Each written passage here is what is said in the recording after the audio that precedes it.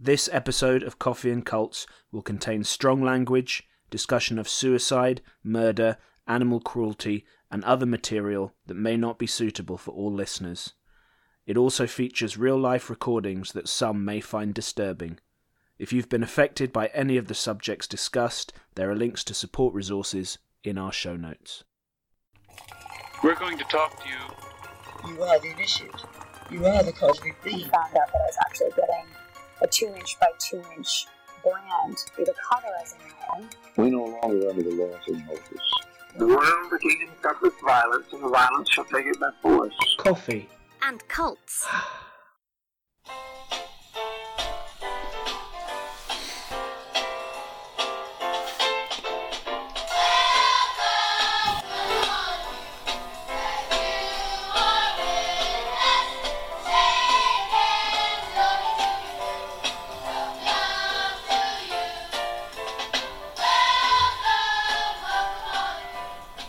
Hi, John. Hi, Sam. Hi, listeners. Welcome to Coffee and Cults, where once a month we drink coffee, or sometimes gin, and talk cults and fringe religious groups from around the world.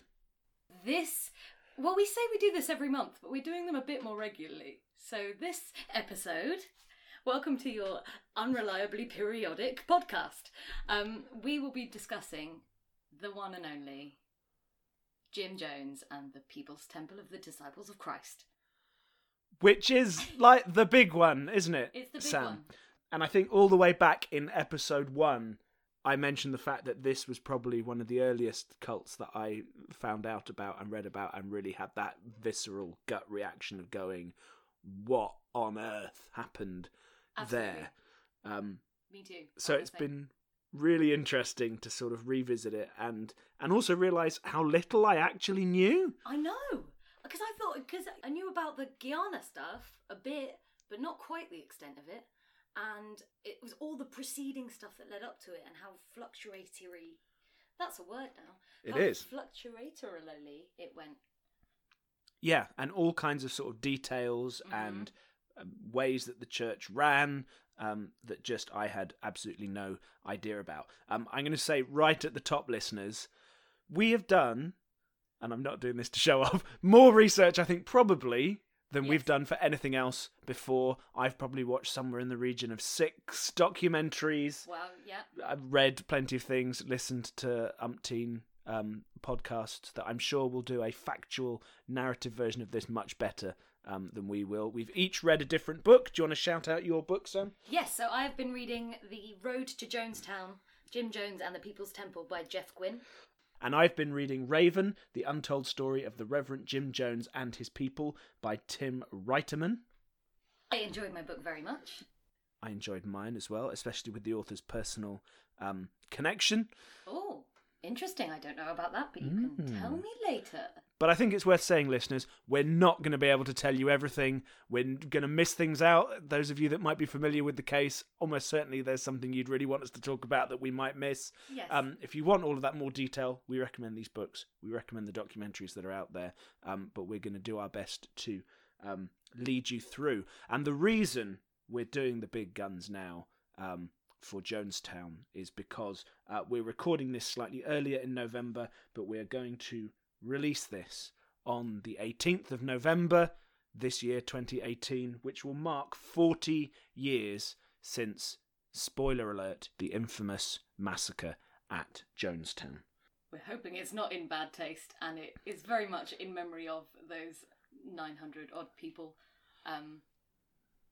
We've got on a bit of a sad line here, but we're going to drink our first ever Kool-Aid now, before we get to the sad stuff, because it's such a famous thing, and we thought, we're Brits, we've not had Kool-Aid, so John diligently bought some Kool-Aid. It's not a thing, American listeners, in the UK, not just the brand, but to have like a soft drink that is a powder stir-in. We just don't have that here. No. I don't think we ever had. And before any pedants in the audience are already scribbling their email note to us, we are aware that actually Jonestown used off-brand cheap Flavour Aid. But that you really can't get your hands on. I would imagine their sales have gone down over time. So Sorry we've for laughing. That's fine. It's really important to say, listeners, we're going to try and keep some of this light, particularly in this first episode, before we get on to the second one. That is in no way meant as disrespect to anybody. The reason that we want to talk about this kind of thing is because we think it's really important to remember what happened. Our laughter is either because we're dealing with really dark material and we're trying to find our way through it. Yes. So it's to keep us a little bit sane. And also, sometimes we're just going to take the piss out of Jim Jones because I think he'd want to be taken seriously, and I will be fucked if I'm going to treat this man seriously. Absolutely. So we will try and keep our most sort of ridiculous piss-taking. None of it is directed at the members or survivors or anyone like that. It's all directed at how fucking nuts and evil Jones was. That said, we're going to get this out of the way really quickly because we just wanted to know what it was like because it's not here. So I have a pint of grape flavoured Kool-Aid. Shall I go first? Do you want to go first, Sam? You go first. Go on, John. Okay. I'm watching John take his first ever sip of Kool-Aid. It smells... I feel like this is a reference for UK listeners. There used to be a woman on TV called Jilly someone, who was a wine critic, who would always make a big deal of sniffing the wine and saying the ridiculous things she thought it tasted of. I think Jill Curly Hair of the 90s would say, it smells like a fruity swimming pool. That's the description I'm going to give. Oh yeah, it smells like... Oh wait, it's a bit perfumey as well. Yeah. Interesting. Okay, go on then, John. So I'm going to just take a little While little John's drink. sipping, I'd like to take this opportunity to thank you all for your wonderful iTunes reviews and for talking to us by email and social media and things. We absolutely love talking to you. You can find us on Instagram, Facebook and Twitter at Coffee and Cults, or email us at coffeeandcults@gmail.com. Okay, John's just had his sip and he is squinting and frowning. It's not actually a very strong... It's not a very strong flavour. I wonder if we haven't put enough... We did lots of research earlier about how much we should put in to work. I say a lot of research. My other half Googled it briefly. I just had a sip. I'm not sure it's ever seen a real grape in its life. No, it's like... Have you ever had Powerade? Yes. It's got that sort of weird... Yeah, it kind of is a bit of a weak taste, at least in the quantity that we've done it. Noises. I don't know you don't like this. Oh, it definitely doesn't mention grapes actually being in it on the ingredients list, which I think is good. Fair enough. That is really unpleasant. The aftertaste is really kind of feels like my mouth is coated in a thin layer of something horrible. Yeah. Sugar, maybe.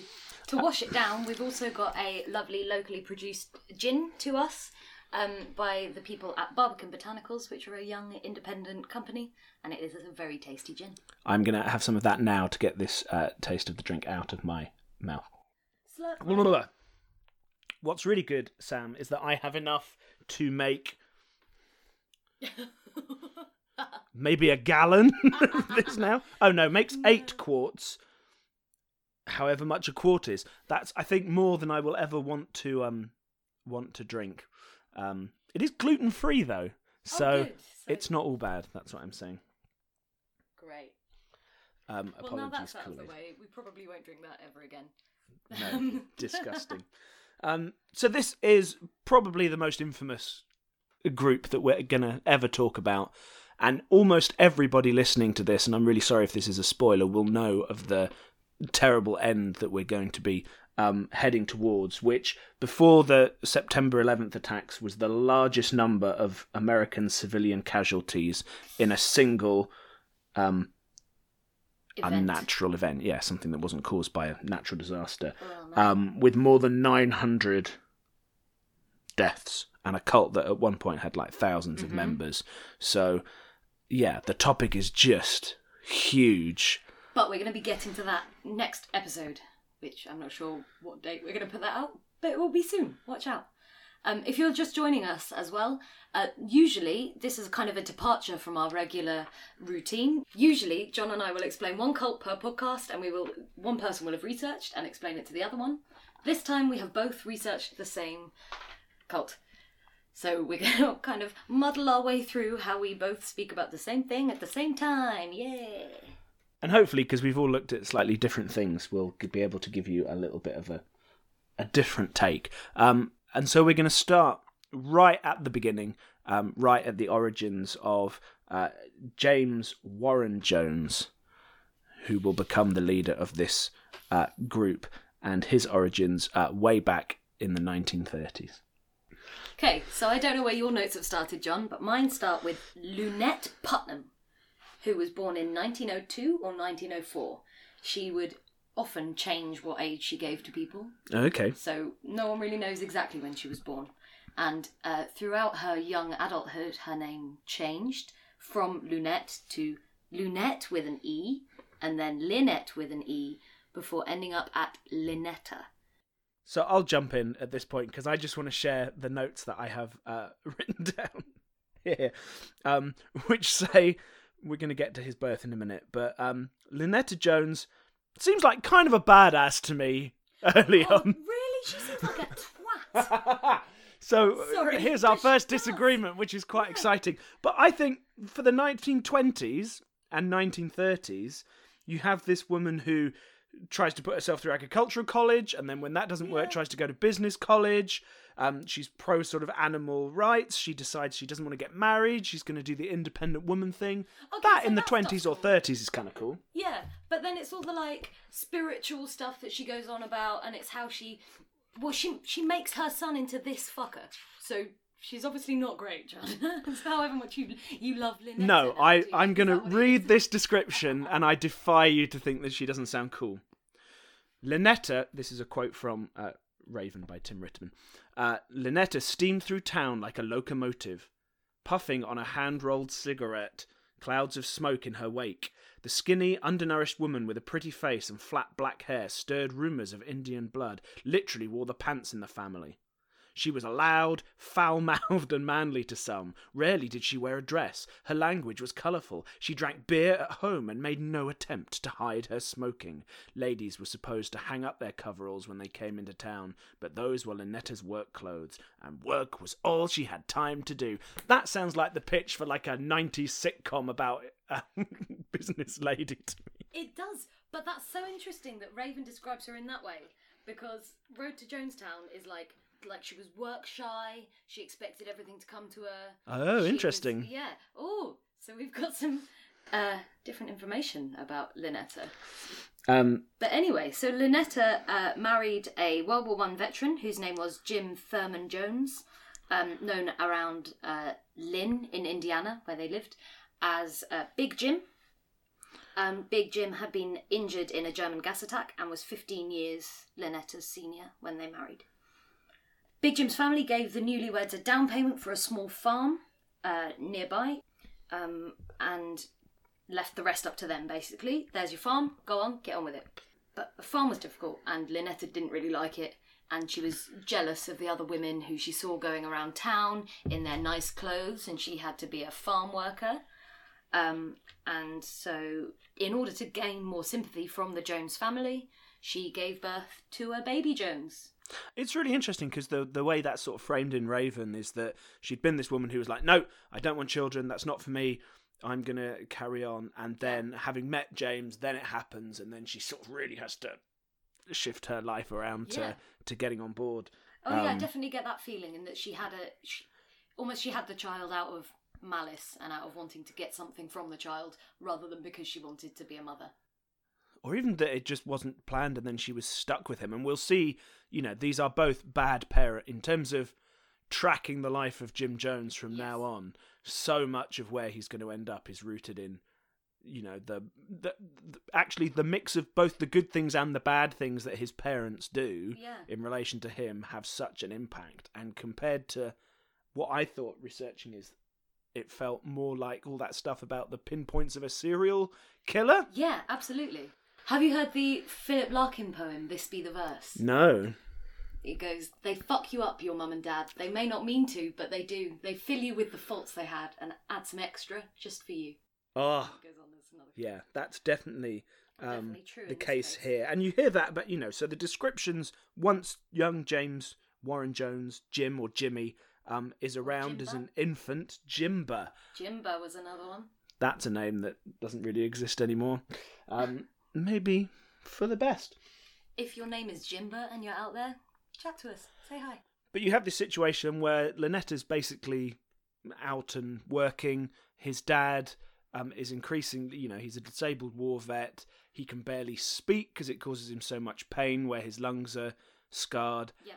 So there's no one to look after this kid who, as a small infant, is wandering around unsupervised nearly all of the time. There's this incident early on. So she's at work. He's playing by the railroad tracks beside his house, and he nearly gets hit by a passing train while he's playing. And it's only his sort of sense of luck that he doesn't get hit down, because his little cart that he's running around gets smashed by the train, supposedly. So we're talking quite strong neglect. Yeah. The thing with Jim's childhood, though, is that because all of it came from his compulsive liar mother, Linetta, and him, who would say anything to make himself seen. Or his friends, divine, I suppose. Or divinely appointed. Yeah, there's a guy, Max, that he meets, isn't there? Did you hear about Max? There's Max and Don and a few other Max. Oh, I didn't hear about Don. Oh, people. Max Knight. Yeah, there we go. So, Lynn, in Indiana, is a fairly small town, or was in this time. I don't know what it's like now. It's also a dry town. So after Prohibition ends in 1933, it still remains a dry town. No alcohol is available. Alcohol is very highly frowned upon.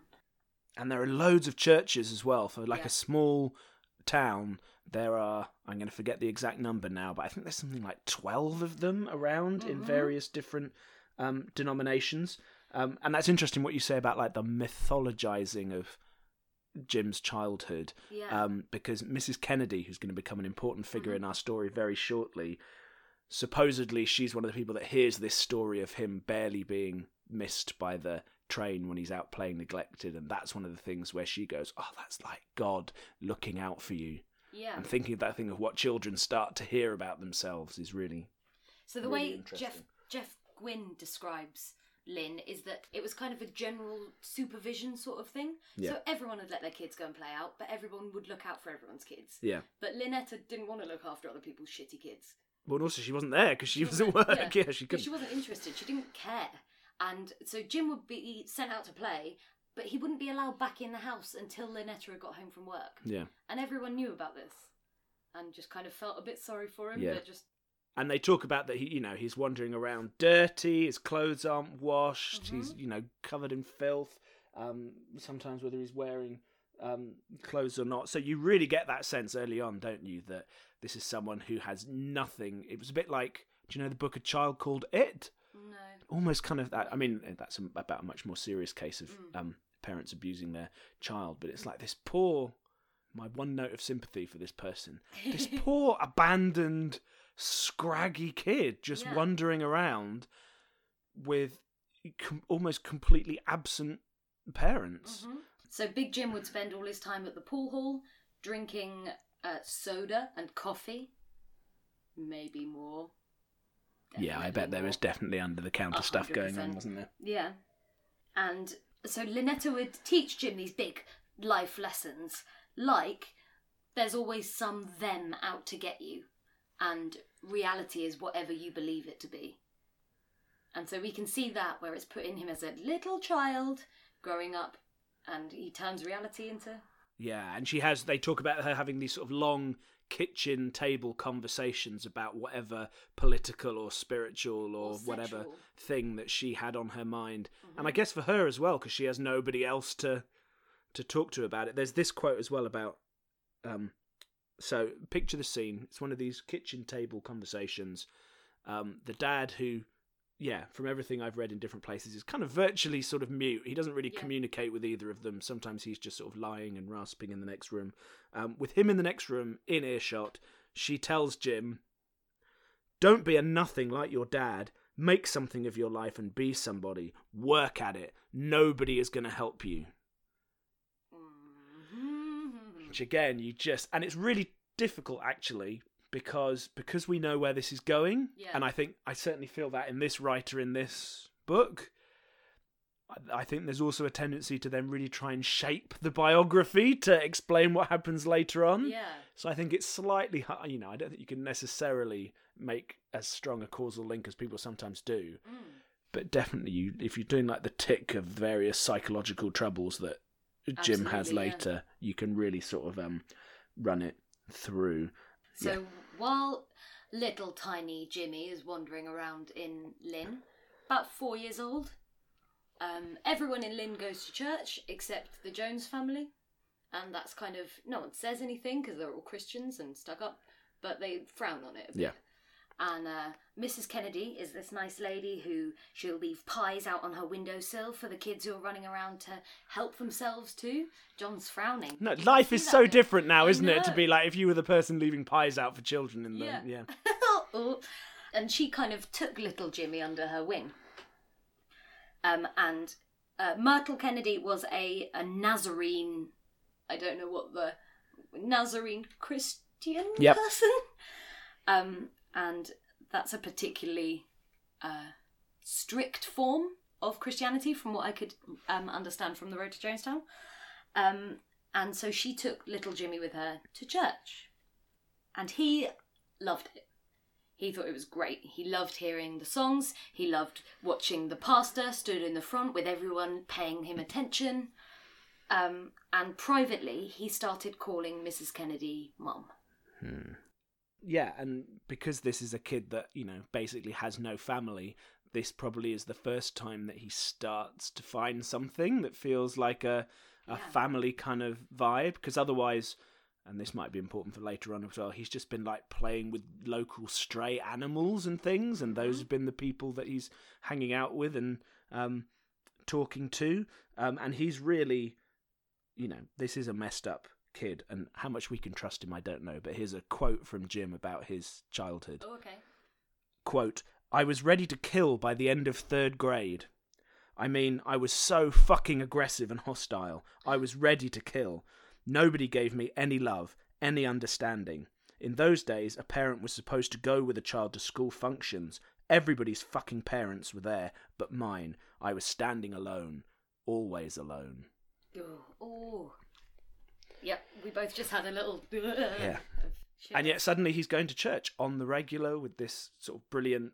nice lady. Seeming lady and the nice church community, and Lynetta seems kind of cool with it. She's sort of not bothered. She says sometimes... she doesn't believe in God, but she doesn't care if he does. Yeah, she sort of takes the piss out of Miss Kennedy now and again, from what I can read.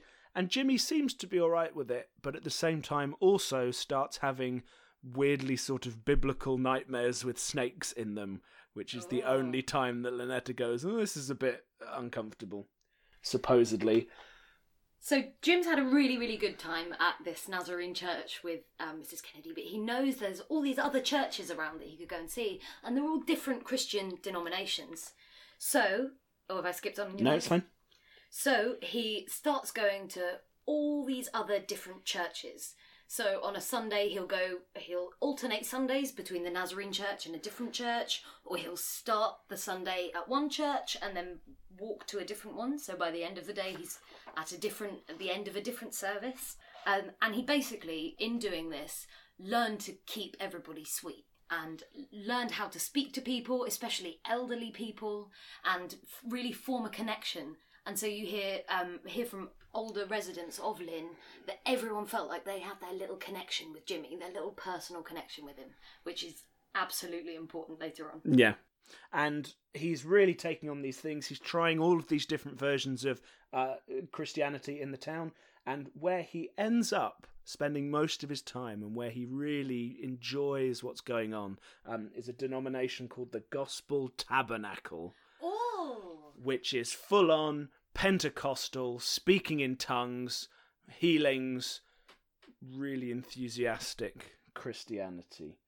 To the point where Myrtle Kennedy is really a bit worried that he's being led astray by the tongue-speaking people and is sort of regularly praying for Jim to come back to the right church.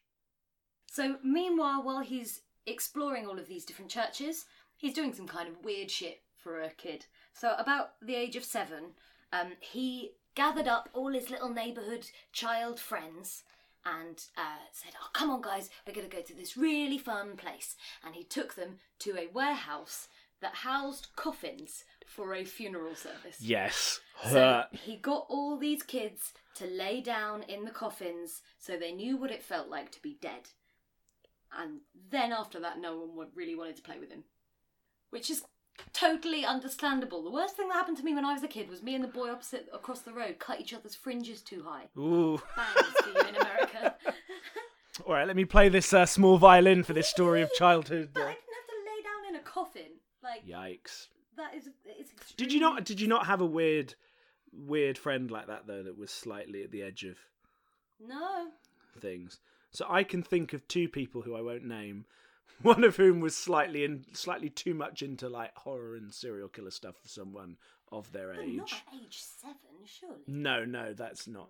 That's not. No, slightly later, Yeah. maybe late childhood, early teens. Also, someone who kept a stake under their bed secretly that we once found when we were in their house, and I don't think they Like were a- doing it ironically. A vampire snake Yeah. or like a rump snake. I'll decide whether to keep that in because I don't suspect they listen. But You didn't say their name or gender, so there's no way to know. so here's a quote from Chuck Wilmore, who was one of Jones's friends. I thought Jimmy was a really weird kid. He was obsessed with religion. He was obsessed with death. A friend of mine told me he saw Jimmy kill a cat with a knife. Ugh. Gross. When he was 10 years old, World War II began.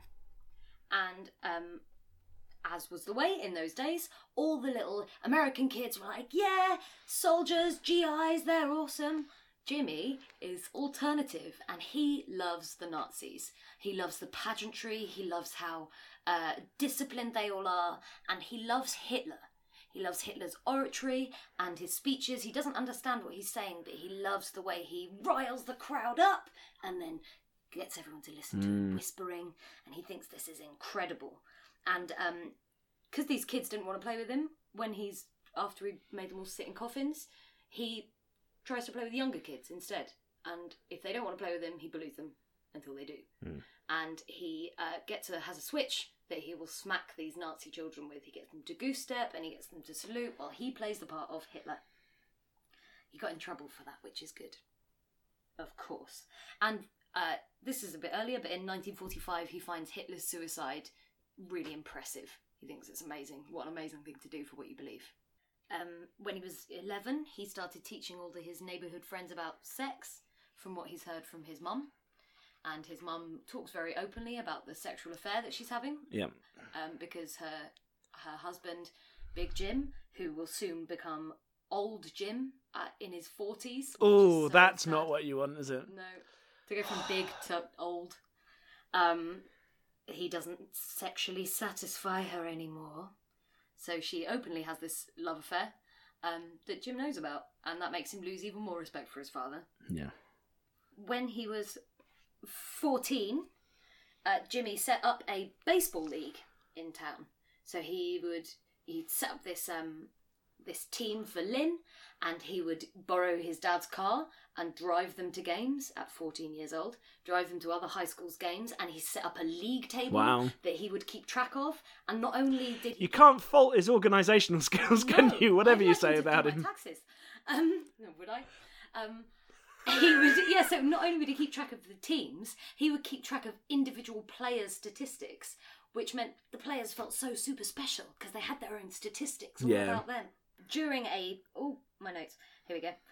During one of the meetings with his baseball team and the league, they were up in a loft, and I don't have the exact quote, but one of his teammates said that there was a puppy. One of them had a puppy up there. And they were up in this loft, and Jimmy was enticing the puppy towards him, lured this puppy over an open trapdoor where it fell down through the trapdoor to its demise.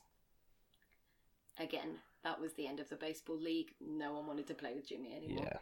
Yeah, I did hear that story. So he's doing lots. So he has this sort of loft in is it a barn nearby? That's part of his parents' property, and he's regularly mirroring the stuff that he's seeing in church, preaching to the local kids that come and hang out with him. having services, having funerals for dead animals that they find. Yep. And then some kids go, and actually then we became suspicious because actually there were quite often dead animals, like much more than the ones we were just finding, that we would have really elaborate funerals for. He was also keeping pigeons. Oh. And putting messages on them and sending these pigeons off. And then some of the kids would be like, mate, what you doing? What's that about? And he'd go, I can't tell you. I'm sending them off on secret missions and secret communications around the town. But that sounds like regular kid behaviour. Yeah, but... Not the funeral stuff, but like, my secret mission. Like, I still think it's quite interesting in terms of what happens later on. And it gets... who found them. Someone shot a pigeon for their roast dinner. And it makes me think, have you seen The Producers? Yeah. The more recent one. Yeah. Where he's got all those little Nazi pigeons up on his roof. That's what I'm imagining that he had. And here's something that early on gave me the strongest creeps. So it's this really stuffy little barn loft space. Sometimes they have these really horrible funerals. Sometimes, like, if there's only a couple of kids that have come to play, a few times Jim locks them in there on a day when it's hot and horrible and, like, fucks off for a few hours so that they can't get out, and then comes back and thinks it's a great joke. But then sometimes in the summer, because it's really hot, he does a kind thing, and he serves them from a bowl of lemonade or sweet punch. Or when it's hot, he goes, hey kids, it's really hot. Why don't you come into my church service in the barn and drink some lemonade and punch? Oh my God, that was not in this book. Whoa. Is that not creepy? And sometimes the password to get into the loft for these church services was Heil Hitler. Tying in with what you've said. So he's grabbing sort of ideas and role models from anywhere he possibly can. Jimmy had a really weird relationship with women his age, or girls his age. And so there's a couple of bits in The Road to Jonestown about when he was trying to get his first girlfriend when he was in secondary school. Oh, it's not going to end well, is it? So there was this girl, Sarah Lou, who he met, who he thought was just wonderful. And he would stalk her. He would follow her at school, he would follow her home from school, and then one day Sarah Lou got home from school to find Jimmy in her house just chatting up her parents.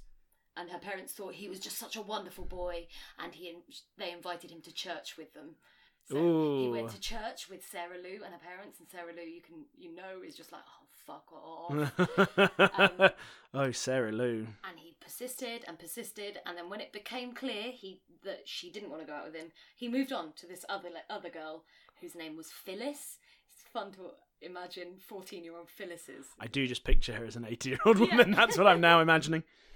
And to seduce her, he just walked up to her and grabbed her hand to hold her hand. I mean, that'd work on me.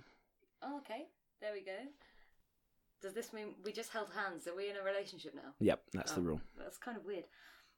And they never, him and Phyllis at, late teens or mid-teens, never did anything else other than holding hands. They never kissed, they never cuddled, they just held hands and were awkward teens. Jim's still talking to all these kids about how much he knows about sex and the acts of sex, but him with his girlfriend will just hold hands. Aww. That's also sort of typical teenage vibe, isn't it? But again, interesting for later on. Yeah. So it's important to say as well that there's also some positive stuff happening. Admittedly, he's still a bit of a loner, but he's becoming a bit smarter, compared to like this image of him as a rough, dirty child wandering around. Suddenly he's dressing really well. He's famous for his slicked back, raven-coloured hair, hence the title of the book. And that he starts to have... There is some positive influence from Lynetta, who perhaps isn't a great human being in lots of ways, but who... Well, she always tells him that he's meant for something brilliant, and he's going to do great things in the world, and he's going to be the most important man. And again, unusually, she seems quite political for her age, for all her faults, that she is, she bangs the drum to him about things being unequal. Yes, absolutely. Between different people. And so one of the things that they do as a pair is go out and give food to the local tramps and to homeless people, and Jim's sort of into doing those kind of acts of kindness around the town. Yeah, and they go to the nearest big city, Richmond, to do the same thing. And as a teenager, Jim starts getting the train by himself to Richmond to preach to these tramps by the train tracks. Which he does dressed in his own clerical robe that he's just like made out of a sheet. What a prick. And he starts doing that at home as well. One of the things he's famous for as a teen is that he's like wandering around in this sheet-made vestment. Which, whenever I picture it, is just a bit like a bandage sort of shroud thing, but I imagine was a bit more, slightly more tailored. Accessorised with a belt. Nothing can go wrong with your homemade outfit as long as you accessorise with a belt. But it's also supposedly around then that he starts to become really aware of the big inequality that's going on in America and in the places that he lives between white people and black people. Yes. So we're in the late 40s now, and America is still mainly segregated. Rosa Parks doesn't happen for another, 7 years? And well, she's happened, she's alive, but she hasn't boycotted the buses. And we'll talk more about that kind of segregation, I think, probably later on when we talk about what he starts to do. But there are, and again, it's hard to know how true all of these stories might be, because some of them come from Jim, some of them come from other people. But it seems like there are a fair few examples, because his dad is supposedly pretty racist. Right. In different reports, I've heard that he either was or wasn't involved with the KKK at some point. Yes, I have a bit about that further up in my notes, actually. Bear with me 1 second. In Indiana, which is the state they're in, KKK membership in like the 20s and 30s was 118,000 people were members of the KKK. It goes without saying, it's horrific. Yeah, that's a really incredibly high number. Although, interestingly, in one of the articles I read, they said, but actually in Lynn, there weren't any KKK people because there wasn't any integration whatsoever. There weren't any black people around, so it sort of wasn't one of their target areas. But supposedly, when he's a kid, Jim Jones does befriend a few of the sort of outlying, because he's been out to the poorer areas with his mum, whether it's with the homeless or to the poorer parts of town, he does start to meet some of the black people that live locally, and he does befriend them. Yeah. And there's one story that he tells, who knows if it's true, that he brings a black friend home with him with some other kids at one point, and his dad goes, "You can't come in, you're not coming in with him." And so Jim goes and says, "All right, I'm not going to come," and like for 6 days doesn't come home. Great. And supposedly when he's in high school as well, he's in the basketball team and quits when the coach is really racist, and he drops out from the high school basketball team. And he does a few things like that throughout his life as well. Yeah. Which make you go, cool, good guy, standing up for someone who, isn't at the moment able to stand up for themselves. There's this really nice quote about him early on, which is like, so Jim Jones shows, compassion and empathy coexisted with some really unkind tendencies. Yeah. So, can I tell you about some unkind tendencies? Yes, please. So one of his childhood friends is Don Foreman, who's been friends with him sort of all the way through school, on and off, at different times. Normally there's a bit of a pattern of their sort of friends, and then Jim does something, and they stop being friends for a little bit of time, and then they sort of become friends again. And at some point, Jim gets a BB gun that's given to him by his father, for hitting cans and shooting birds. America and their guns. More animals for your animal funerals. One day, they're just sort of chatting and hanging out, as teenage boys might be wont to do, and Jim points the gun at Don and shoots him with the BB gun, so it embeds. He's bleeding a little bit, and Jim says, "I just wondered whether you could stand it." And at this point, Don is starting to go, this is a bit bad. He gets quite angry, but they still hang out. They go hunting rabbits. Don loans Jim a .22 caliber rifle. Don's got a shotgun. They're walking around. Don notices Jim's being a bit unsafe with the gun and pointing it at Don's legs when Don's not looking. And the third time, Don turns away, says to Jim, "Look, stop doing it." And Jim says something like, "I've been thinking about ordering you to stop walking away." And he's like, what do you mean? Like, if you step again, I'll shoot you. Oh. And at that point, it discharges, and he shoots him through the toe of one of his shoes, very, very narrowly, missing his foot. Ugh. And yeah. You know, if there'd been a good guy with a gun nearby. Hashtag satire. So there are a few times like this where Don is like, what's going on? And then slightly later on, a very similar thing happens where they're hanging out, and then Don's like, oh, I'm going to go home now. And Jim goes, no, you're not. You're not going to go home. Yeah. I want you to stay. You're going to stay now. And Don's like, mate, I'm out of here. I'm hungry. What are you doing? And Jim's like, oh, I'll shoot you if you go. And sort of, as he goes, points this pistol at him and sort of shoots along the road and the trees as Don's trying to get away and go home. Oh, man. And then, as we'll see, because of what we'll talk about in a minute, there's a bit more time before something else happens that finally makes Don go, I'm not going to be friends with you anymore. Wow. But that's going to come up slightly later on as Jim gets a job. So now we're in 1948, and Lynetta decides that because she's so wonderful and her son is so wonderful. You hate her so much, I love it. She's such a knob. Like, if you don't want a kid, don't have a fucking kid. Don't have a kid to spite your in-laws or to get more money out of people. And if you're going to raise this twat, don't have a kid. Yeah. She decides that... So isn't it just so many of those things, so many of these people, so many of these groups, you go, bad parenting. But neither of us are parents. No, So parenting is incredibly difficult, don't get me course, wrong. Yeah, but most that's- people do it right. Yeah, What's wrong with these ones? Yeah, well, exactly. So Lynetta decides that because the Joneses hate her, she's been having this extramarital affair for all this time, that her and Jimba and old Jim, if he has to, should move to Richmond, which is the bigger city a little bit further away. So Jim is 17 now. He makes some more churchy friends his own age, and here's where he learns about communism and socialism. He gets a job as a hospital porter. He's finished school now. He's bored of school. Doesn't want to do school anymore. I think Is he still in school? He started while he was still in high school, I think, at the did he? hospital. Let's ignore that then. Doesn't matter, sorry. So he gets a job as a hospital porter.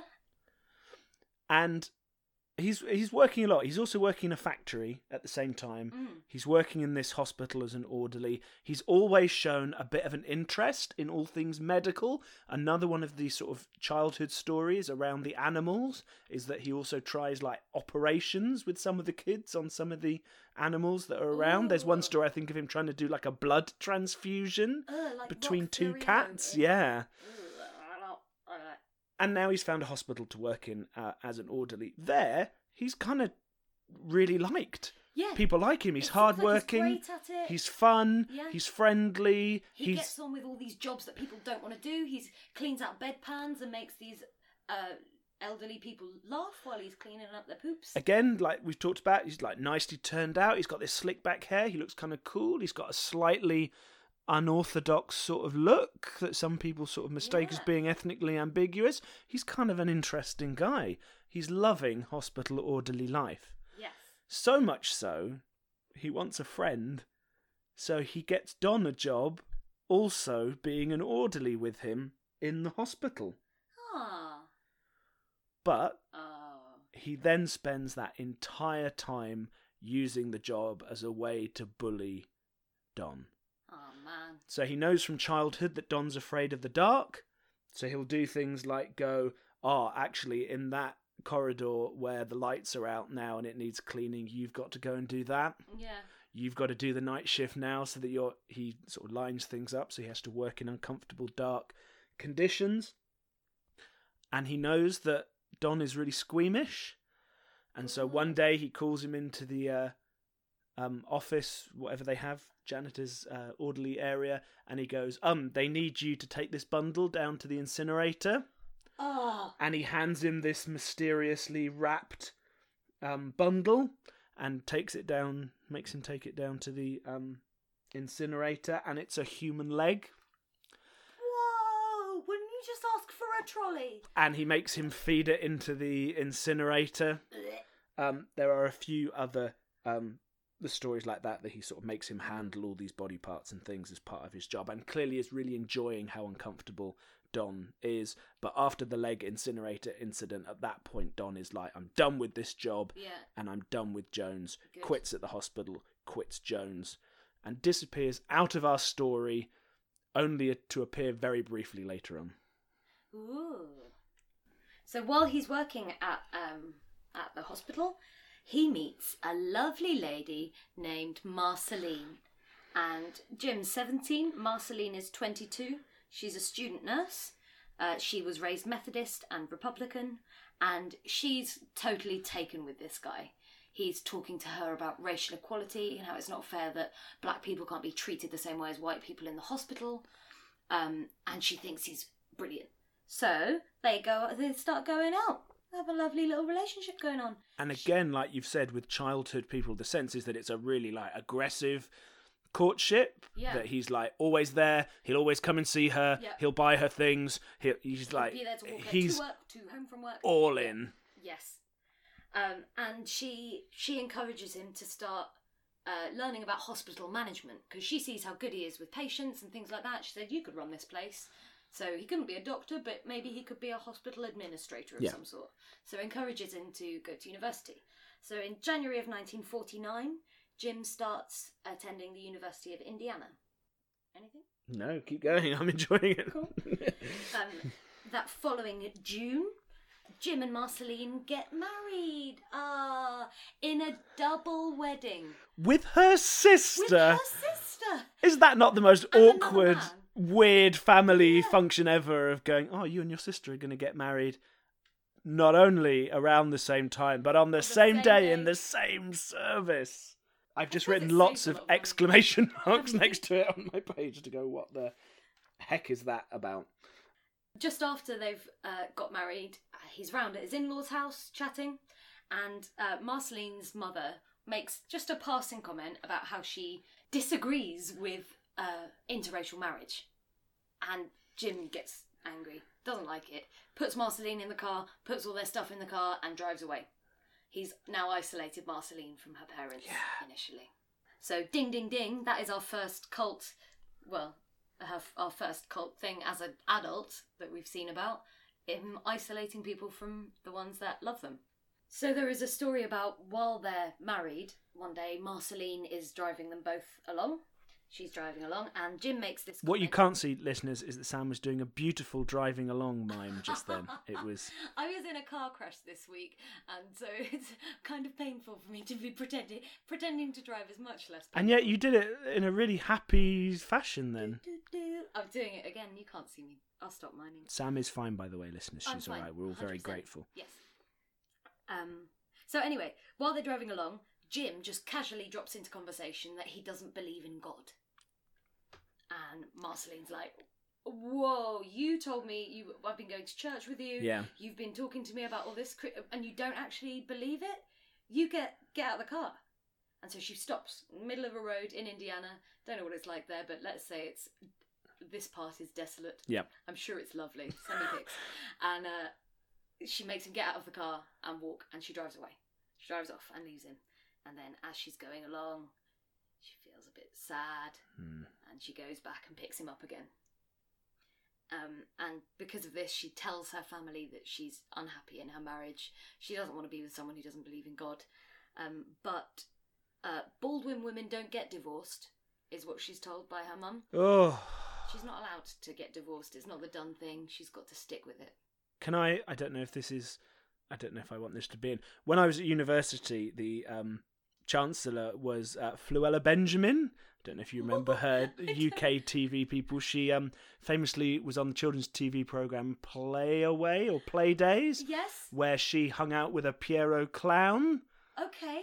I knew there would only be one Fluella. And she was one of the sort of famous early black children's TV presenters. Really amazing, inspirational woman. Spent our graduation going, I just want you to know, whatever happens in your life now, if nobody else loves you, there's one person who loves you. Me, Floella Benjamin. She's amazing. If you're listening, Flo, I love you. But afterwards, we met her at like this reception for a building that was opening. And I remember she was like dispensing words of wisdom. And to my female peers, she went, and it's just also really important that none of you get divorced. It's really important that you don't get divorced.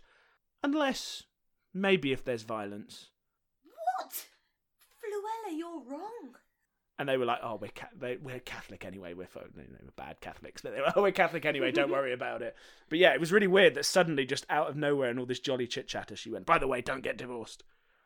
To the female peers, not to the male peers. The male peers are allowed to get divorced. It was more weighted towards. It was to all of us, but it was slightly more weighted to them. I don't know if any of that should go in, but I just wanted to tell you that story. That's fascinating.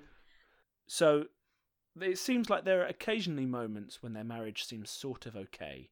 Yeah. But then again, as with a lot of his other close relationships, like with Don, you get these sudden weird moments of like cruelty or playfulness that kick in. But that's reflected in every abusive relationship, is that there are moments that are okay that you can cling to, and there are moments that are not okay. Yeah, absolutely. It's definitely in that playbook, isn't it? Yeah. So here's just a sample one here in my notes. So one day, Marceline is cooking dinner.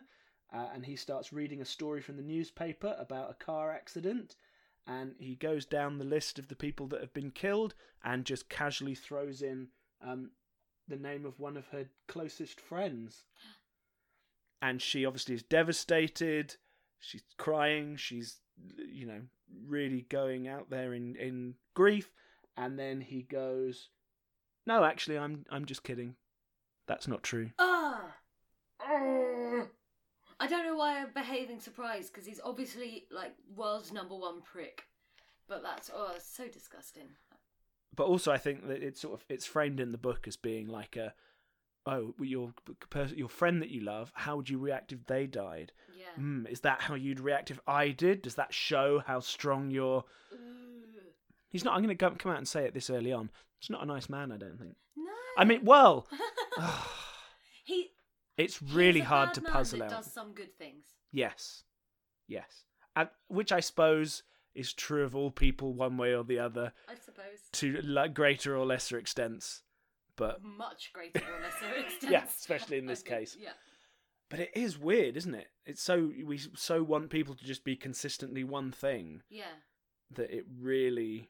It's hard to reconcile when someone does some really amazingly good things. Yeah. When they do such catastrophic. Yeah. Yeah. Anyway, so Marceline has this cousin, Ronnie, who's aged 10 in 1950. Yep. And he's ended up in a foster home. Yes. Because one of his parents has died, and his mother is sort of. They decide that she's incapable, so he's in this foster home. Yeah. Not having a great time there, and also having repeated really bad stomach aches.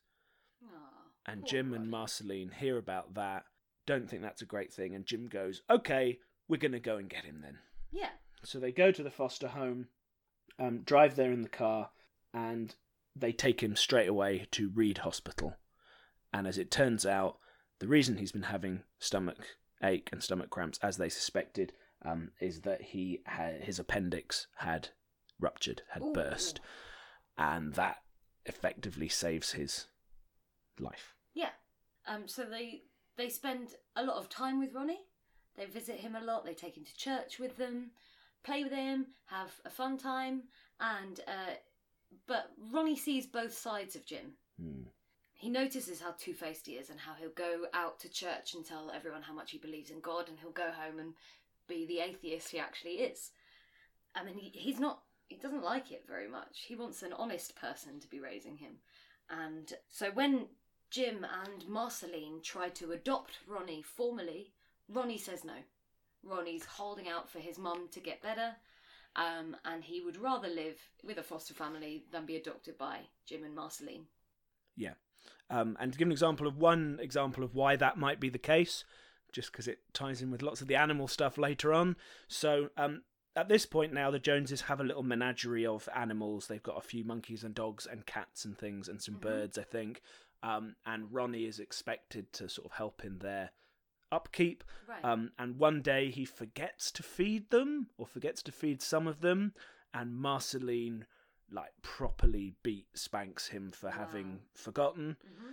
And then one day the monkey learns to open the window and to That sounds like a foreign language sentence you might say, doesn't it? the monkey learns to open the window. Le chat est sur la table. You know what stand-up I'm Yes, I referencing do. there. And the monkey causes all kinds of trouble around the house, as you might imagine. And Ronnie really becomes afraid of the monkey because, like some of the other animals, Jim can pretty much command it to attack. And once or twice, Jim would make a certain noise, point at Ronnie, and the monkey would come after him and really try and sort of chase him and attack him around the house.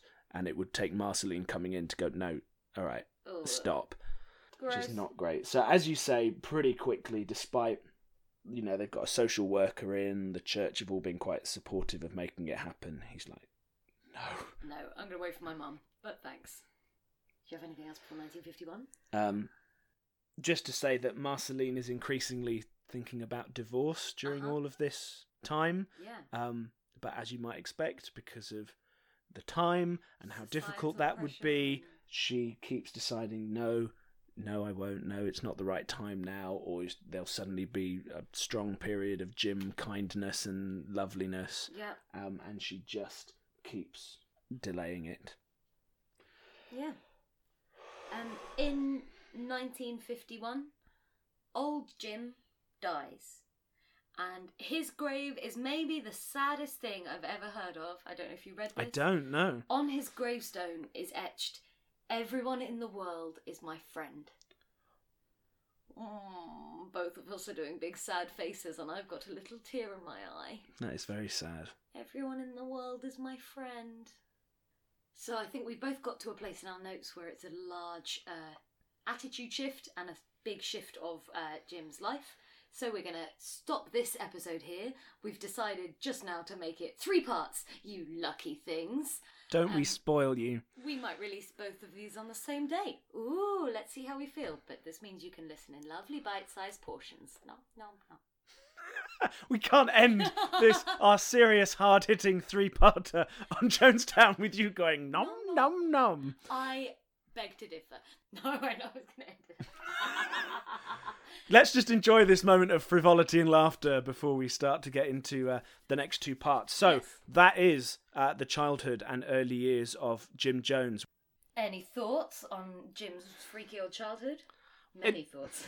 It is just that, isn't it? And it's so interesting over time, like the different versions of that childhood just between the 2 books, or even compared to some of the documentaries as well, that sort of actually skim over a lot of this stuff where you're just like, there's just so much weirdness. Absolutely. But sounds very philosophical, but there is so much to a life, isn't there? Yeah. That, Yeah, and I think that's what I was mean trying about to make this a point, idea but of I us didn't trying to, I think it was good, us trying to go back and like retrofit his childhood to explain what happens later. Yeah. And yet, you have him being incredibly abusive and manipulative to people, holding fake church services, and serving kids freaking punch.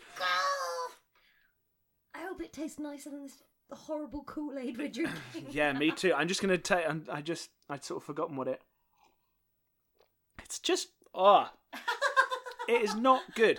It's like... Sorry, this is going to lose us American listeners now, the thing I'm about to say. It's like a Mountain Dew. I love Mountain Dew. Is it not the word? That tastes like a swimming pool to me. To me, it's American chocolate. Now we're really getting rid of everyone. American chocolate. Have you had American chocolate? Yes. Awful. Yes. Terrible. Although It tastes like it Hershey's has do an lots of empty nice stuff that isn't their plain Hershey's. Plain Yeah. Hershey's can go away. No. But Babe Ruth's. American listeners, if you want to send us some Babe Ruth chocolate bars. I've never had one. What are they? It's like This has gone very off course. It's like a Snickers, but better. As you can see, listeners, this is us taking the dark stuff and then trying to find some light and enjoy ourselves before we go. I'm drinking this again, but I really don't want to. How far are we on your timeline, John? So I have this 6-page timeline. It's called 100 Events in the History of People's Temple, if you want to check it out online. We have ticked off, you'll be glad to know, Sam, in this first hour of recording, we have ticked off the first 2 items of the 100 in our first hour. Oh, I thought we'd be through like a page. Oh, man.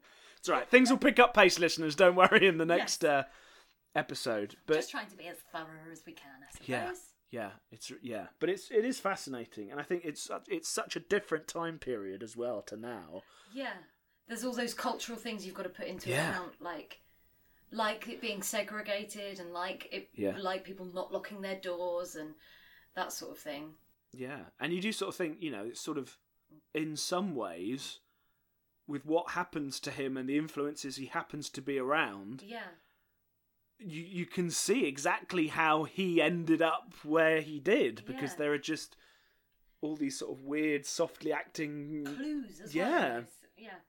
And it's weird to me that, I have big sympathy for you, Don. But like, if once a friend of mine had threatened me with a BB gun and shot me when I didn't want him to, I think I'd be out way before the leg in a bag. Oh, yeah. Chapter 89 of John's autobiography. I was out way before the leg in the bag. But I think you get that over and over with him, don't you? That all through his childhood, these people who are struck with this struggle of going, I see the good thing and the bad thing. That you've got Myrtle going, this poor, weird, little, dirty, strange boy going around. But actually he does seem quite sweet and nice. And he comes to church with me, and he doesn't always come to the right church, but he's still going to church.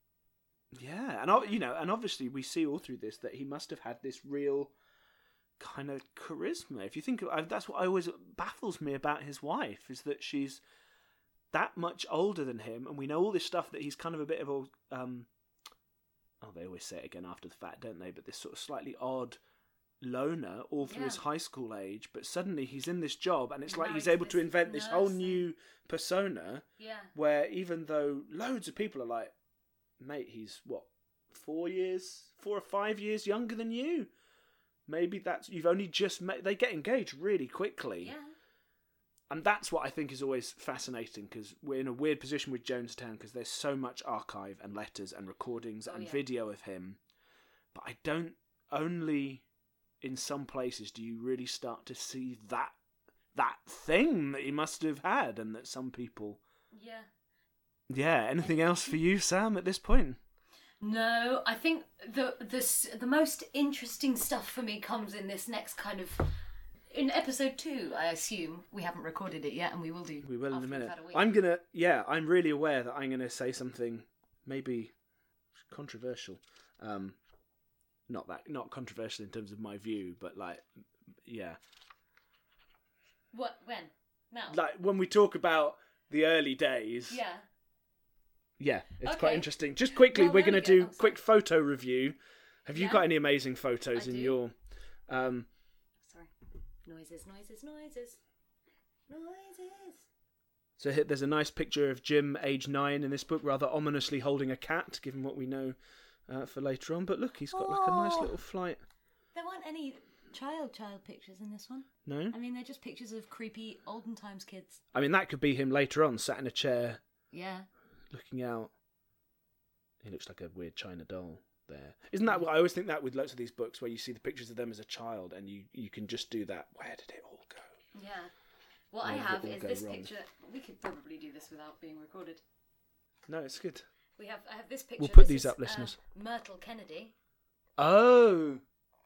That is exactly how I expected her to look. Look at beautiful Marceline. Yeah. She was fit, man. Oh, see, there's Lynette Jones, who never is... When I then saw that was not... That's not who I pictured. Who I was imagining. I was imagining her much younger than that. And there was one more I wanted to show you. She was younger at one point. She wasn't always that age. No, please, Sam, explain to me again how the aging process of photographs. You've seen one photograph and you imagined her younger. That's true. I guess that might be her much later. I'm assuming that that's in context with the time in the book. Maybe that's a false assumption. She was 15 years younger than her husband, wasn't she? I guess he does look kind of suave in that picture a little bit. This one? Yeah. Not the one below. He looks like... I don't know what he looks like in the other one. Oh. Looks a bit cartoony. Yeah. It's just so weird, isn't it? You just sort of... Yeah, you just want to see what those moments are actually like, and whether they're as weird, and whether they're as much red flags as we think they are. Yeah. Now. But then we have the joy of hindsight and of knowing the atrocities that happen. But anyway. Wow. Thank you very much for listening, everybody. And we will see you we won't see you. We'll speak in your ear holes very soon in episode 2 of Jonestown, coming very soon. Thank you. Love you. Bye. Bye. We're going to talk to you. You are the initiate. You are the cosmic being. Found out that I was actually good